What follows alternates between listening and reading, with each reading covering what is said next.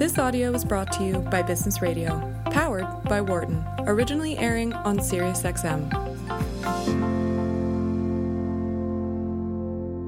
From the campus of the University of Pennsylvania Wharton School, this is Leadership in Action on Business Radio, powered by the Wharton School. Here is Professor Mike Useem, Jeffrey Klein, and Anne Greenhall. Welcome to Leadership in Action on Business Radio, powered by the Wharton School, SiriusXM, Channel 132. I'm Anne Greenhall, and I'm here tonight with my dear colleague and co-host, Jeff Klein. How are you, Anne? I'm good, Jeff. How are you tonight? It's September. It is September. The university is full and bustling again. It is an amazing thing. It's like we never took a break. It's right? true. And August comes around, and all of a sudden the first-year MBAs arrive. We have preterm, Management 610. Then second-year students show up. Yeah. And before you know it, the freshmen show up, and it is just a crescendo.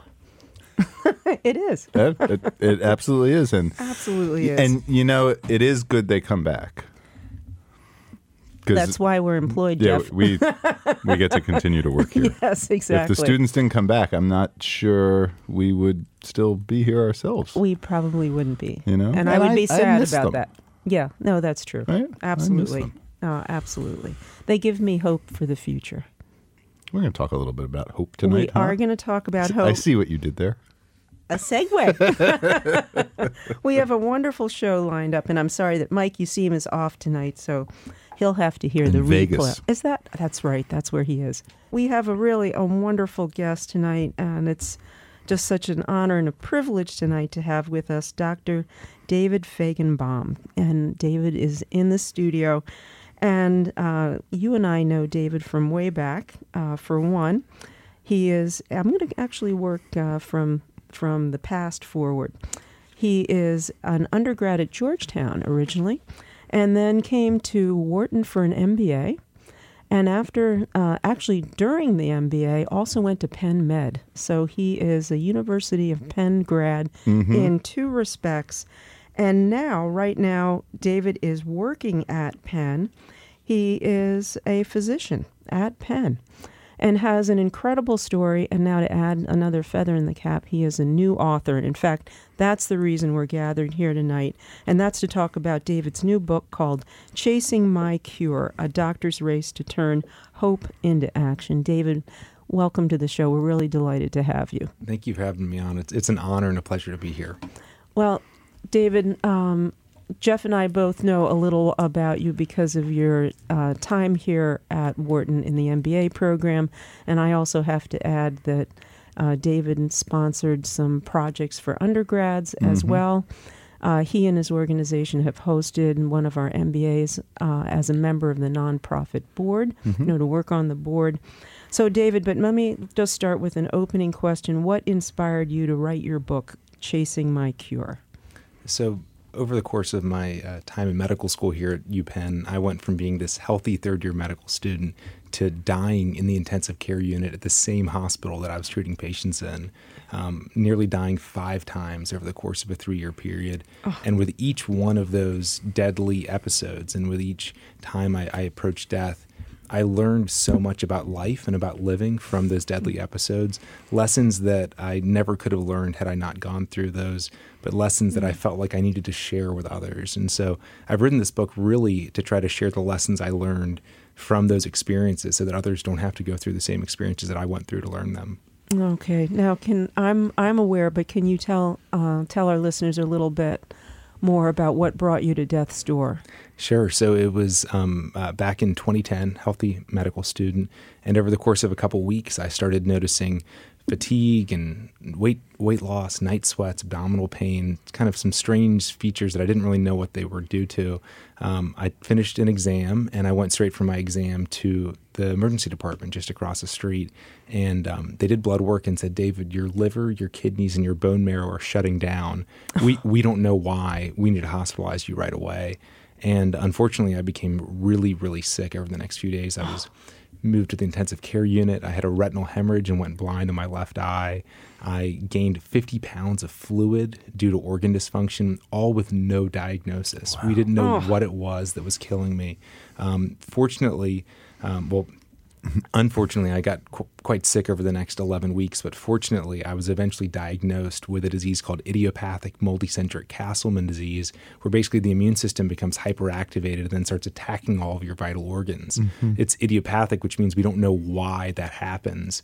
Unfortunately, about a third of us with this disease will die within 5 years of diagnosis, and another third will die within 10 years of diagnosis. But I was so sick at the stage that I was diagnosed that the doctors didn't think I would survive. And my family brought in a priest to administer my last rites to me back in November of 2010. I've really considered that moment to be the start of my overtime, a period where every second counts. And, I didn't think I would have it, but I really live with this sense of overtime. And were you, in this period of time, as you're getting sick, are you conscious of what's going on and kind of tracking your symptoms and everything as a medical student would? So for the first few days I was, and then I got so sick when I was in the ICU that I really was unconscious for several weeks straight. Wow. With no wakefulness. And of course, I have some memories from that period. I wasn't really awake, but I do remember reflecting a little on my life. And I remember thinking about, at that stage, I had said goodbye to my family because the doctors didn't think I would survive.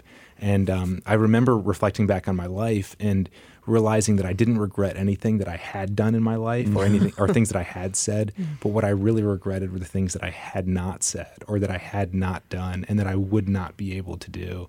And when I started to improve, I ended up getting treated with multi-agent chemotherapy. So Castleman disease is kind of like an autoimmune disease, and it's kind of like a cancer, and we don't know why it does what it does, but it's treated typically with chemotherapy. And the chemotherapy saved my life. But when I started to come back to life, really, I remembered that feeling that, oh my gosh, of regretting things I hadn't done. And so I left the hospital with this motto, and it's think it, do it. And it's basically, if you think of doing something and you want to do it, don't let that voice in the back of your head talk you out of it, because at some point you're not going to have time to do it, and that we really need to make the most of every moment. That's right. Oh, boy. So I'm just curious, David, how were you diagnosed?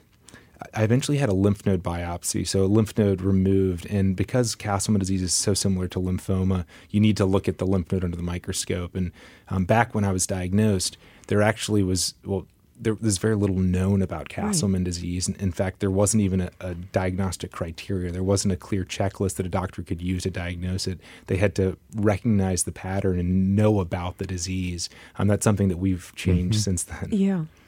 Yeah. So I mean, that in and of itself, do you see it as a little bit of a miracle that you were diagnosed? I do. I think that diagnosis is tough when a disease only affects 5,000 new diagnoses each year in the U.S. It's rare. That's about as common as ALS. And of course, ALS has much more awareness, and it needs even more awareness because it's an awful disease. But there are also rare diseases like Castleman disease that have much less awareness. In fact, there are 7,000 rare diseases, of which 95% don't have a single FDA-approved therapy. And that's kind of hard to believe in this day and age. We like to think that we have solutions for most things, but actually for nearly all rare diseases, which affect about 30 million Americans, 1 in 10 Americans have a rare disease, most of which don't have a treatment. Wow. So, I mean, we're going to go all over the place. Right, I have a feeling in this conversation. Yeah. But so given your experience, what advice do you have for listeners who are either suffering from or caring for someone with a rare disease? I think the most important thing is to be an advocate for yourself. So, I was a medical student, so if I had been conscious and awake, I would have been asking questions and probing and, what should we do next? But I wasn't. I was so sick that I couldn't be, but my family could be. My dad, my sisters. It's not that physicians aren't working in your best interest or that they're not trying their best, but it's that, they're busy and they have a lot of other patients, and they may have only seen 2 Castleman disease patients in their career. And so you really need to have loved ones, or if you're able to as a patient, fight for yourself. And there's a really important message all throughout the book all about hope. We mentioned hope earlier. Yeah. And it's about how hope is so important, but sometimes hoping and wishing for something can sometimes stop us from taking action because we say, I believe my doctor is going to do it. I hope that my doctor is going to figure out a solution for me. But I think it's important to reflect on what is it that you're hoping for, and then what action can you take to get a little bit closer to that you're hoping for. Yeah, I mean, we talk about leadership a lot on this show as really residing in the individual actions, right? Exactly. And so it's that opportunity to contribute and to. Pardon the poor pun here, but to diagnose, right, and then contribute to whatever it takes to move the group, the person, the patient, closer to that goal. Right, Absolutely. And it sounds like those are the kinds of opportunities that you were looking for. That's exactly right. Turning and I think that I remember hearing when I was in business school here that hope is not a strategy, and I think it was a finance class. It sounds like it. Yes, and they're on later. It's fine. And I think that gets to your point too. Is that leadership through action. Yeah. You can think about things, you can hope for things, you can wish for things, but leadership takes action. So what as you come? So do you go into remission? Is that point at that point? That's a good way to describe it. Exactly. And what were some of the early actions that you felt like you could take or didn't want to regret not taking? Yeah. So finally had the diagnosis made right around the time I had my last rites read to me. Fortunately, chemotherapy saved my life. My organ function began to return. I was able to get out of the hospital bed. And I started to feel well enough to where I could eventually be discharged from the hospital.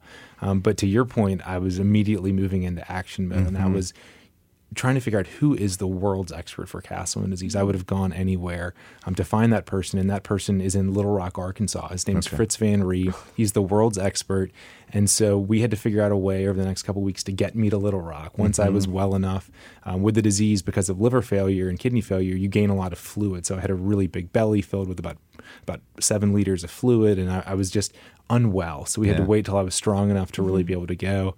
And I went to Little Rock, and unfortunately, I started to have a relapse while I was in Little Rock. And so despite the chemotherapy, just a few weeks later, I was back in the hospital, back with organ failure, needing daily transfusions. I was on dialysis because of liver or kidney failure, very, very ill. But I was with the expert. And so all of a sudden, it was a little bit less scary. I mean, I was very sick, and I nearly died for a third time. But I was in the right place. And he gave me a combination of 7 chemotherapies, kind of like the worst chemotherapies there are, but it just obliterated my immune system, which was trying to kill me. So it worked, and it saved my life. And it just reminds me of a quick anecdote that I'll share from when I first was starting to feel better. It was New Year's Eve of 2010. I'd now spent almost 5 months, most of that time hospitalized.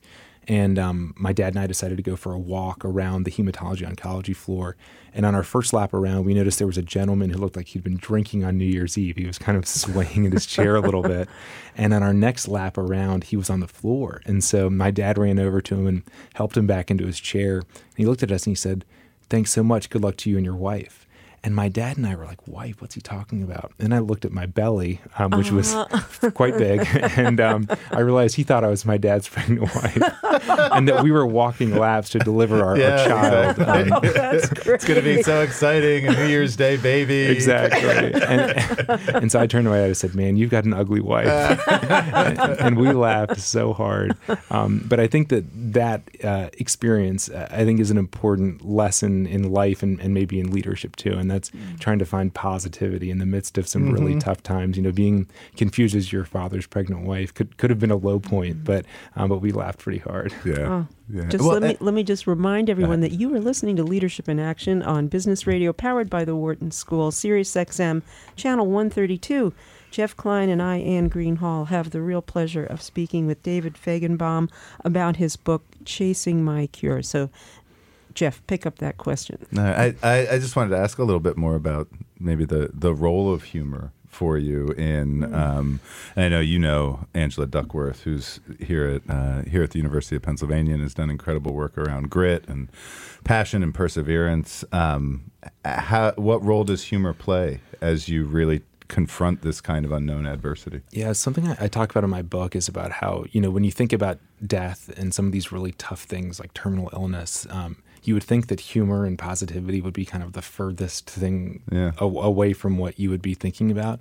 But I've actually found that that laughing, especially with the people you love, there's nothing that really joins at least my family and my friends together. Maybe there's something wrong with us, but for whatever reason, we just love to laugh together in the midst of really tough times, even when I'm in the hospital or even, while I'm getting infusions. Like, that's the time where we find that laughter, and it's a way for us to bond, but it's also, I think, kind of a way to kind of like, say to Castleman disease, like, you're not going to stop me from being happy. You're not going to stop us. We're going to figure out a way. I don't know if I can say this on air, but it's kind of an you definitely can. FU to Castleman disease is kind of what it is. If you can laugh in the midst of what is a terrible disease, I think that's kind of our way to send a message that, we're going to keep living and keep making the most of life. I went in a different direction. Are you ready? Wait, well, this is all, Were you going to swear too? No. You should. It's like a truck driver in here. Does FU count as a? No, but you just have to remember, like, we're channel neighbors to Howard Stern. Right, so exactly. Everything is okay. Satellite. Right. All right, so here's where I was going then. I was wondering if that, in addition to being really a humorous moment, was also maybe really poignant in a way, because if I remember right, you lost your mother to cancer. I did. And so here you are walking around with your father, confused as your mother, having your own birth. You're Sorry, Jeff. I went in a different direction. I think we should have a moment of laughter right now. Sorry. I'd never connected the dots in that exact way. You're going to walk out of the studio a changed man, David. You're right. No, Leadership in action. Come on, we do things here, Jeff. I totally agree with you. And actually, the experience of kind of laughing in the midst of the storm and in the midst of tough times, I think that's something I really did learn from my mom, watching her. She was diagnosed with cancer right when I began my freshman year of college and passed away my sophomore year of college. And of course, that was absolutely devastating for me and for my whole family. But there are a number of really beautiful memories that I have, particularly from that year with my mom. But one of them was actually came right after her diagnosis, and it was when she went to get the brain tumor removed. And so with the tumor, they took out a large portion of her brain, and we were very worried about whether we would have my mom after the surgery. Would it still be her? And when we walked back to see her and they opened up the curtains to her, we noticed that she had a wrap around her head, and she had a bulb where fluid was draining from the surgery site. And we were all very tense and didn't know what to say or what she would say. And she looked at us and she pointed it at her head and she said, "Chiquita Banana Lady." And we just burst into laughter. She was making light of the fact that she had a wrap around her head that looked kind of like the Chiquita Banana Lady. Right. And she had a bulb that also looked like that. And that's the kind of person my mom was, and she did that for us. She wanted to make us feel comfortable, and we said, "Wow, we've got our mom here." And so for me, that's been an example for how to deal with really difficult life challenges gracefully. Yeah, I can remember a mentor a long time saying to me that when you laugh, and especially when you laugh with other people, you're all present in that moment together, right? And it's kind of a reminder that we're all here and we're here together now. Yeah. So, David, you were in Little Rock, Arkansas. You were with the world's expert, and yet that was the third close encounter. So apparently, even being there with the expert didn't keep you from having subsequent encounters. That's exactly right. And right around that time, I was started on an experimental drug. The only drug that's actually ever undergone a clinical trial for Castleman disease was happening at that time. And I was able to get emergency compassionate use of the drug. And we hoped, maybe this is the trick. Maybe this is going to stop it from coming back. And so I was able to return to Penn Medical School on this experimental drug. I was getting infusions every 3 weeks. And just really hoping that it would never come back, and kind of believing that there were people doing research and that this disease was maybe in my rearview mirror. And so I came back to Penn and I got back on my initial track. And unfortunately, a few months later, I relapsed, even on this experimental drug.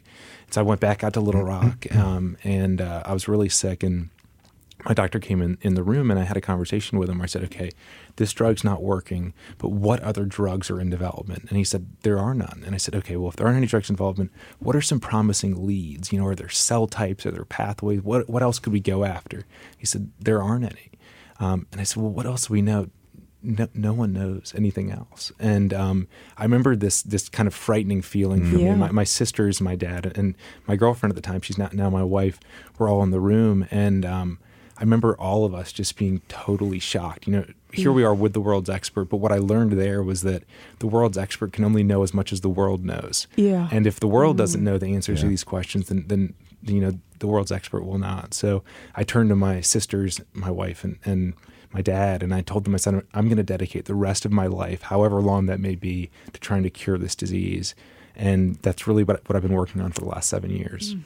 So how did you come out of remission or back into remission? So I got the same combination of 7 chemotherapies. Again, in Little Rock, it's kind of this atomic bomb approach, basically. Yeah. Got me into remission, saved my life, so after now a 4th time. And I came back to Penn, but this time I didn't come back to get back on my plan to become a clinical oncologist like I wanted to be. I came back on a mission to try to identify new treatments and cures for Castleman disease. And the first person I turned to is my mentor and friend, Arthur Rubenstein. He was the former dean of the medical school. And at the time, he'd recently retired, and he was helping to lead Penn's new orphan disease center. And so he was helping to mobilize resources around this rare disease center. And I turned to him for guidance and advice and decided that the way that I would fight Castleman disease would be kind of a 3-pronged approach. The first is that I'd begin conducting laboratory research here at Penn. A colleague of mine had lab space that she let me start doing Castleman's research, most of the work on my own samples, but starting to do laboratory work into Castleman disease, in parallel creating a foundation called the Castleman Disease Collaborative Network, because I knew I couldn't make enough progress in my lab as a medical student here at Penn. What we really needed was an international effort. And then thirdly, to begin to try to take what we learned for Castleman disease and apply to other rare diseases, and also apply what we learned from other rare diseases to Castleman disease through the Orphan Disease Center that Arthur was leading at the time. And so for me, it's really been this kind of 3-step approach or 3-tier approach that I've been working on for the last 7 years. So did the cocktail approach then finally send you into remission? It did, but unfortunately I relapsed not too shortly thereafter. So I finished medical school. After number 4, I finished medical school, and I decided to start at business school at Wharton. And most people say, wait, medical school and then business school, why? Not that there's any reason not to do an MBA at Wharton. Of course, there's a lot of good reasons to, but why? And for me, it was because when I decided to really square up to Castleman disease and start deciding to fight it and try to identify treatments and cures, I learned that actually medicine and science and medical technologies were really not the rate-limiting step for progress for Castleman disease. The rate-limiting step was that people weren't collaborating, that there was not efficient use of samples and of data and of money, that it was an issue of organization and management more than an issue of science and technology. And so I could do all the science I wanted, but if it wasn't well organized and wasn't coordinated and the money wasn't being used efficiently, then we wouldn't make enough progress. And so that led me to decide to do the MBA here at Wharton. And a couple months into my MBA is when I had my 5th deadly flare. And this one was really bad. At the time, had just gotten engaged to my wife, and we went back out to Little Rock when I started to have organ failure again, and I was hospitalized there again. And for the 5th time, I got really, really sick and approached death. And in particular, I had really low platelets for about a week, and so low that I was kind of at constant risk of a bleed in my brain that would just have been completely fatal. And so we made it through that. I survived that.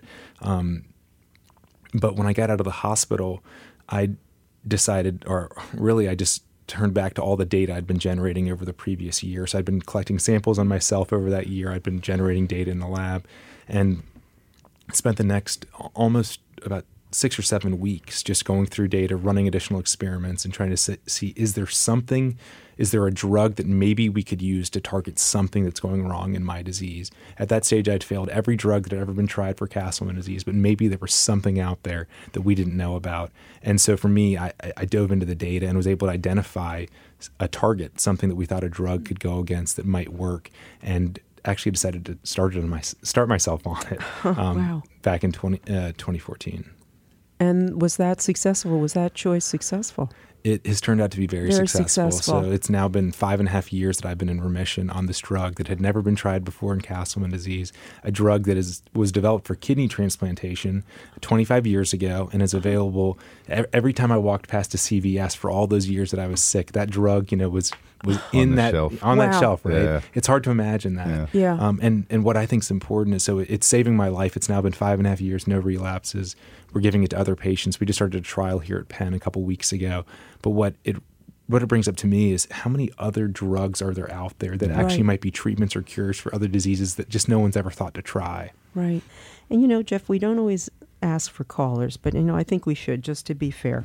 So if you have a question about our book, our conversation night, please join us. Call 844-WHARTON. That's 844-942-7866. We want to give our listeners a chance to get a word in edgewise. Well, no, I just thought it was nice that you said to be fair. Yeah, to be fair. So, because, we take up a lot of talk time. We don't create space. What the listeners should know is that was Anne's incredibly polite way of saying, you better come with a good question. Yeah. But I'm going to give you 4 minutes of the next 30. Exactly. Question better be pretty good. It better be good. Right. That's but true. Give us a call. Give us a call.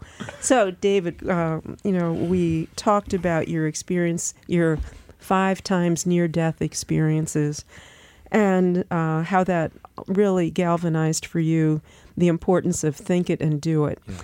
And I thought it would be good to talk a little bit about the Castleman Disease Collaborative Network. So tell us a little bit about that organization. Yeah, absolutely. So the CDCN, I started it 7 years ago, along with Fritz Van Ree, my doctor in Little Rock, and also my mentor here at Penn, Arthur Rubenstein. And when we set out to create the CDCN, we spent quite a bit of time looking at how other rare disease organizations function and how they, the ones that have been successful and less successful. And we came up with maybe you'd say radical approach to thinking about the way to push forward research for rare disease.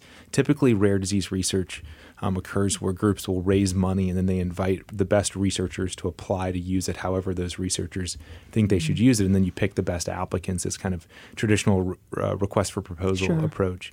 And that had been done for Castleman disease, but unfortunately very little progress had been made.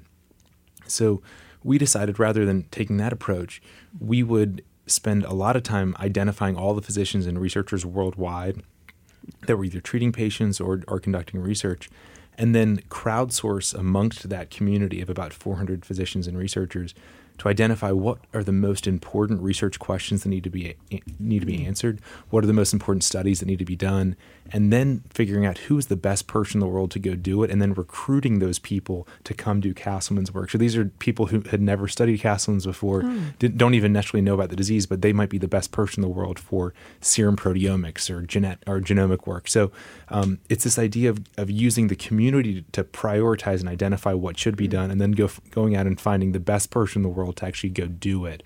And I think the reason that approach is so important in the rare disease space is that if you have a common disease and you put out a request for proposals, you might get 100 applicants or 200 applicants, and you have enough money to incentivize a lot of people to want to apply.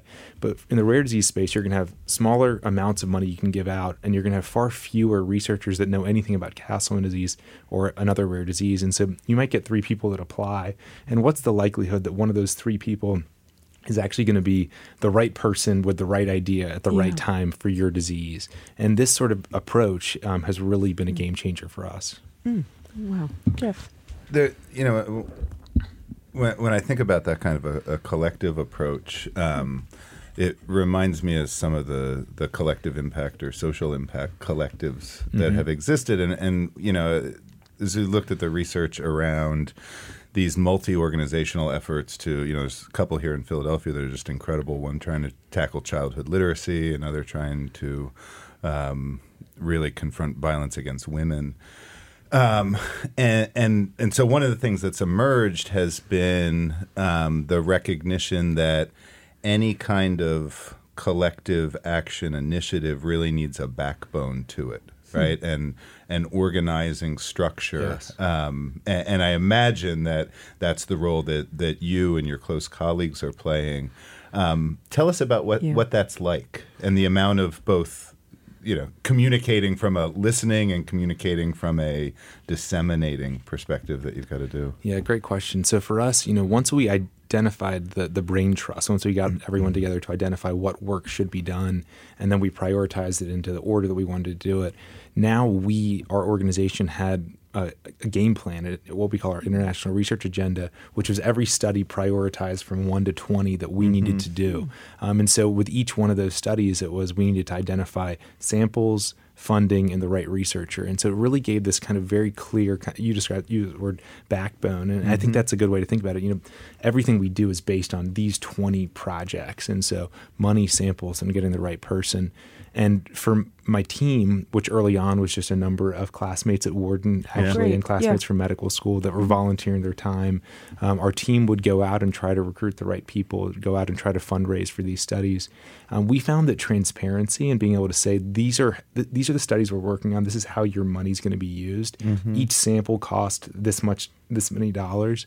That sort of transparency was really helpful for us, and it continues to be really helpful. And in fact, we have only raised and spent about $1 million on research over the last 7 years. And I say only if you told me that 7 years ago, I'd be like, oh my gosh, that's amazing. But it's only because compared to many other rare disease organizations and missions, $1 million really isn't a huge amount. But because we've focused each of those dollars in such high priority areas, and because it really was a crowdsourced effort to figure out what should be done, we've been able to leverage that $1 million that we spent has then resulted in an additional $7 million in funding from external sources, so from the federal government and also from foundations. And those also have been spent in a really focused way. So $8 million spent in an extremely focused way in Castleman disease has resulted in really exciting progress. So, good. Yeah, so we actually just started a clinical trial a couple weeks ago. It's the first clinical trial ever for treatment refractory Castleman disease patients. Based on the work that we've done, we published the first ever diagnostic criteria a couple years ago, the first ever treatment guidelines, these kind of first evers that weren't happening kind of in the old approach. But I think that there's a broader lesson for just the business and the community and in leadership, and that's that sometimes you have to really rethink existing structures, and even though it was done one way for years, doesn't mean that's the way it needs to be done forever. We just had Jeb Bush was here yesterday to deliver a lecture to the incoming students, both our undergraduates and graduates, and one of the things he talked about from the kind of fundamental to his leadership style was a desire to challenge the orthodoxy, right? And just in challenging it, it invites both a fresh assessment of today's environment as well as a fresh assessment of the strengths and skills and resources that a leader can bring to bear on a problem. So it's funny, this is in the air right now, this need to sort of rethink. Absolutely. Right? And if we had not taken this kind of radical approach to Castleman's research, which led to the progress that we've had, and if we hadn't really questioned the way that Castleman's had been thought for so long, I probably wouldn't be in this chair with you right now. I probably wouldn't be here. Right. In the last 5 years, I probably would have had 5 more relapses, and most certainly couldn't have survived that many. And so I think that I'm living proof that we need to question the status quo. And I think that Castleman's effort and certainly many others like it really demonstrate that just because that's the way it's been done doesn't mean that's how it always needs to happen.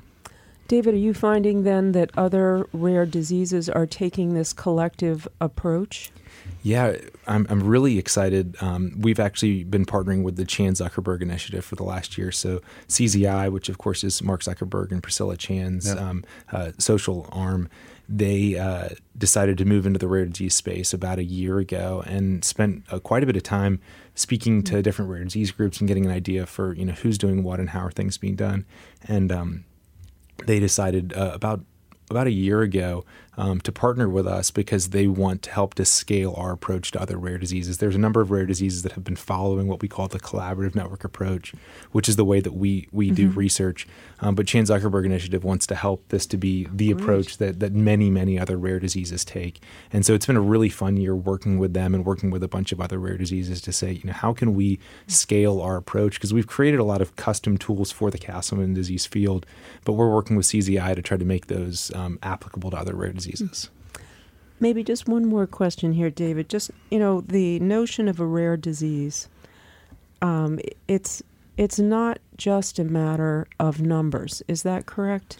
You gave the example of, Lou Gehrig's disease, Yep. which has the same frequency as Castleman and yet is widely known. Yes. So why is it that some diseases are overlooked and others are not? It's a really good question. I think that, so first off, the definition to be called a rare or an orphan disease, you have to have less than 200,000 patients alive in the U.S. at any one time. That's kind of the threshold we have. And so there are 7,000 diseases that have fewer than 200,000 individuals in the U.S. And I mentioned earlier, that affects 30 million Americans. So 1 in 10 Americans have a rare disease. And as I also mentioned, 95% don't have a single FDA-approved therapy. So there's this huge community. And even though individually each disease is rare, collectively it's a huge community. It's a huge burden on the healthcare system. I hate to use the word burden because we're just a big challenge for the healthcare system. Yeah. And so, and it's a challenge that we need to fix because there are patients like myself and others with rare diseases that really are suffering due to the lack of resources and research. And so your question around, why some and not others, and what I've learned and what I think the answer is that it kind of is like luck. Yeah. And it's that some diseases have, are unlucky or lucky, I don't know what the right way to describe it, of having a champion that comes around and says, I'm going to fight this. In the multiple myeloma space, there's someone named Kathy Giusti, she's that champion. She was diagnosed, I think, 20 or so years ago, and myeloma just kind of hit the wrong person. It shouldn't have done that because Kathy has fought back. Yeah. And my other fellow Castleman's patients and I, we often say that Castleman disease hit the wrong people. They should not. Castleman disease should not have affected us because we're fighting back. And if they'd picked some other people, maybe Castleman disease would be in a better place. But really, we've turned the tide against this disease, and we often like to think that it affected the wrong people, and because it messed with the wrong people, we're fighting back. Jeff. I love this notion of we're fighting back, and it's actually where another of the sort of threads here that I was interested in. You've spoken a lot about the role your mentor played, the role the leading expert played, the collectives. What role did other patients play who were afflicted with Castleman's? A really important role, and that's that early on when we first decided to start the CDCN, many patients came and contacted me and said, I want to be a part of this and I want to help out.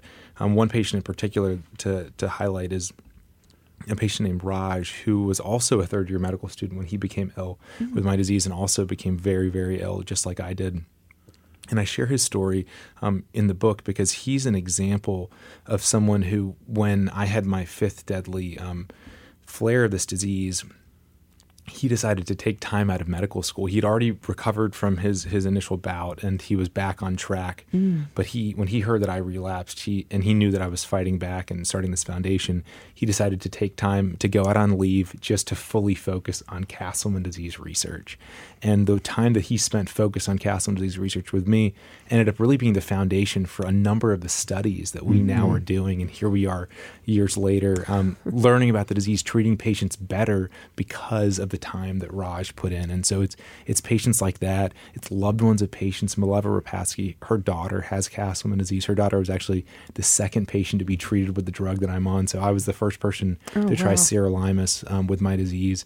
And Katie was the second patient. Mileva, her mother, has just been this incredible champion for us, fighting Castleman disease daily and supporting patients along the way.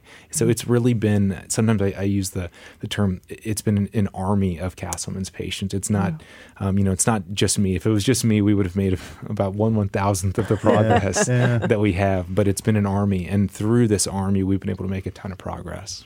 One of our good friends here on the show and frequent guests over the years is a gentleman named Henry Timms. And Henry was he's currently running the Lincoln Center up in New York. He ran the 92nd Street Y before that. But he would be known probably most for, and I'm going to put this word in quotes because that's what he would do, being the founder of the Giving Tuesday movement. Oh, wow. Right. So and this is, we have Black Friday, we have Cyber Monday, and then Tuesday there is now a global effort to raise money for nonprofits around the world.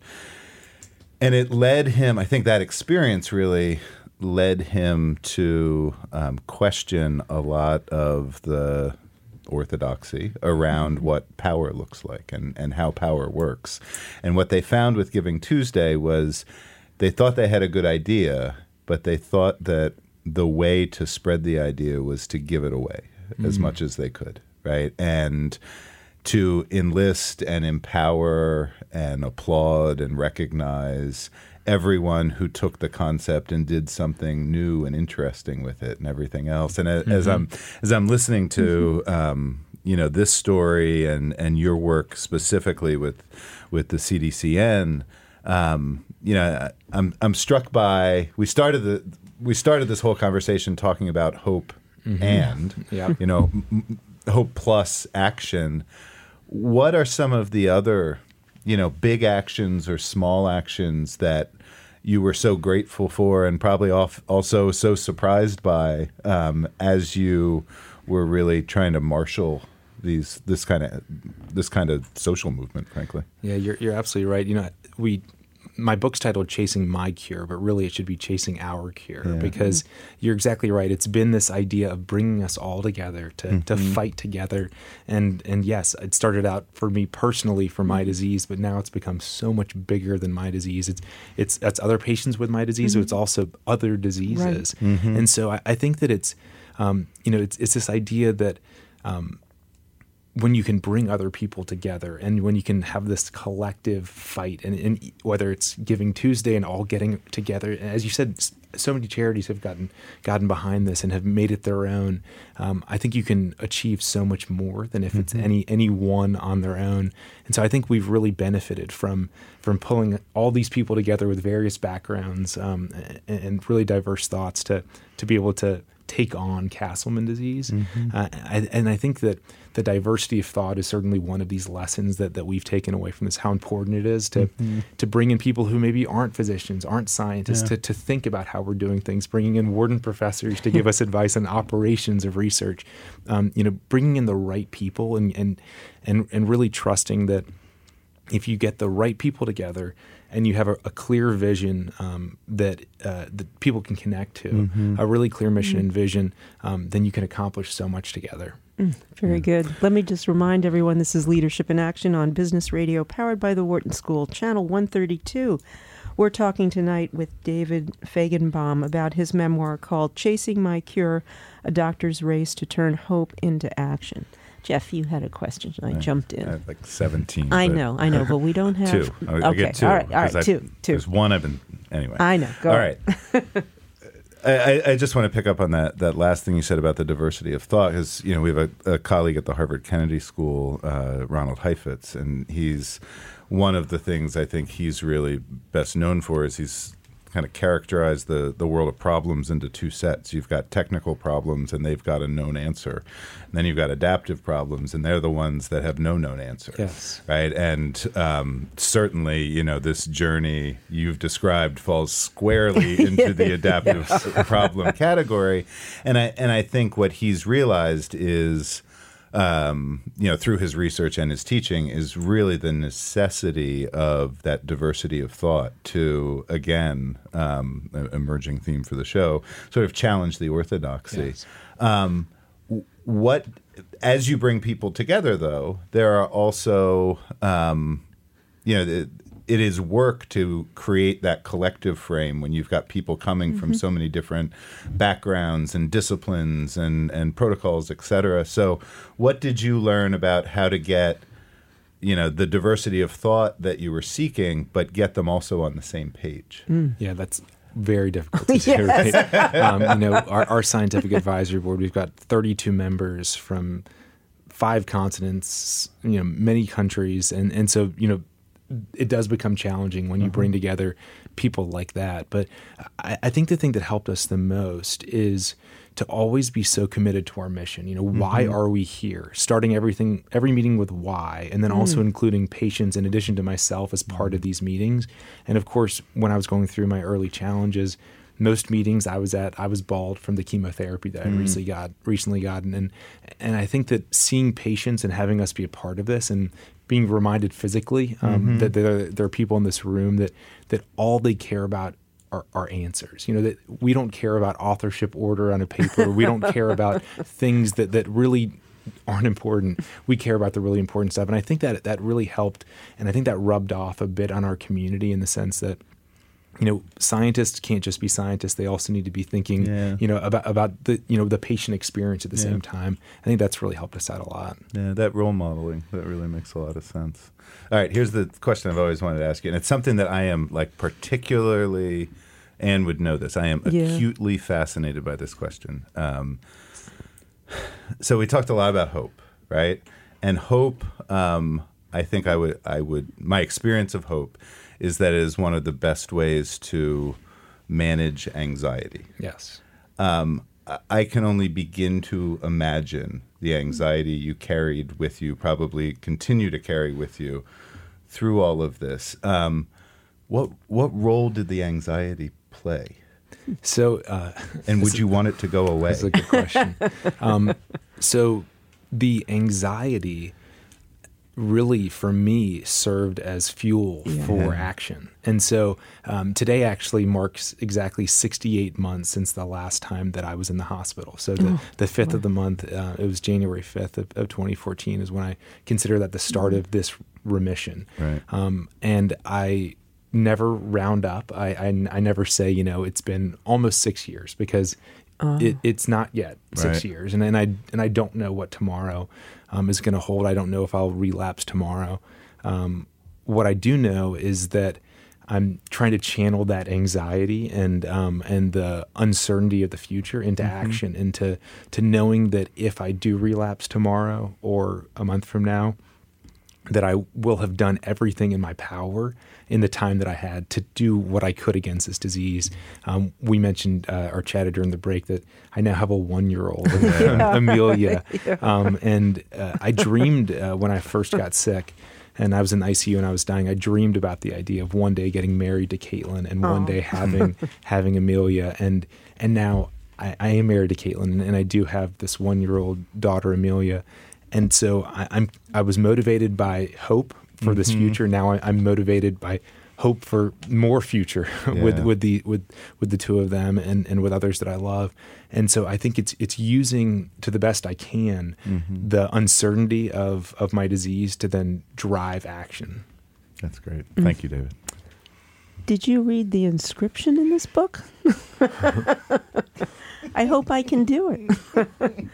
I would like to dedicate this book to my mom, my dad, my sisters, and Caitlin and Amelia.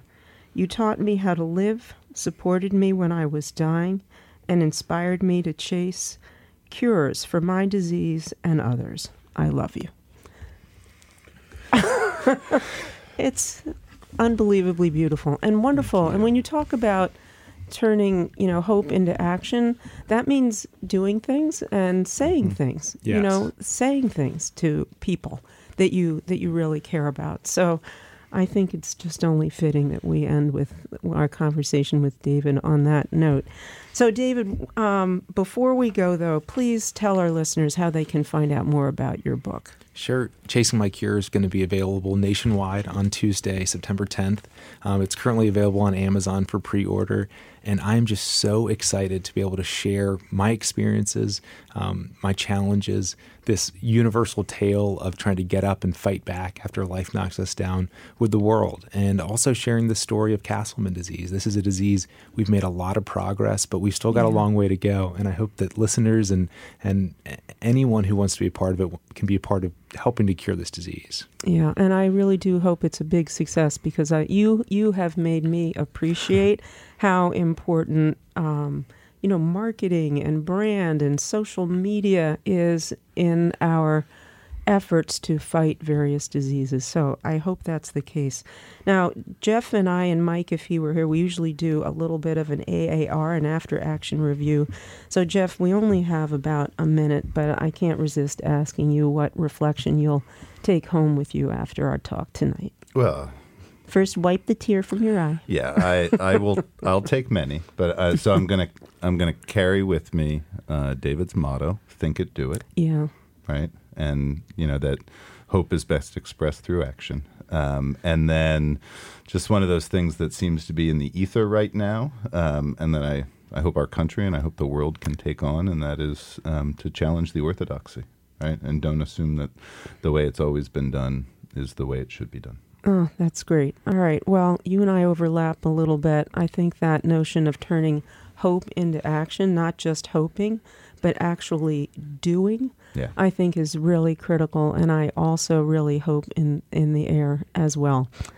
And now, David, did you have a reflection based on our conversation? I've just loved the opportunity to chat with you guys. Of course, I've known you for years, but this has been so fun to reflect with you guys, and just look forward to having further chats like this. And thank you guys so much for having me on the air. My pleasure. Well, I think we're going to have David back on the show.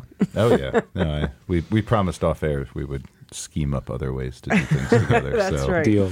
Yeah, all absolutely. Right. Well, once again, let me remind listeners that you've been listening. You're leaders also. Our listeners are leaders, don't you think? They're listening to Leadership in Action. Especially listening to this show. Absolutely. On Sirius XM Business Radio, powered by the Wharton School. Tonight, Jeff Klein and I, Ann Greenhall, had the pleasure of speaking with Dr. David Fajgenbaum about his memoir called Chasing My Cure, A Doctor's Race to Turn Hope into Action. For more guest interviews, check out our Wharton Business Radio Highlights podcast on iTunes and Google Play.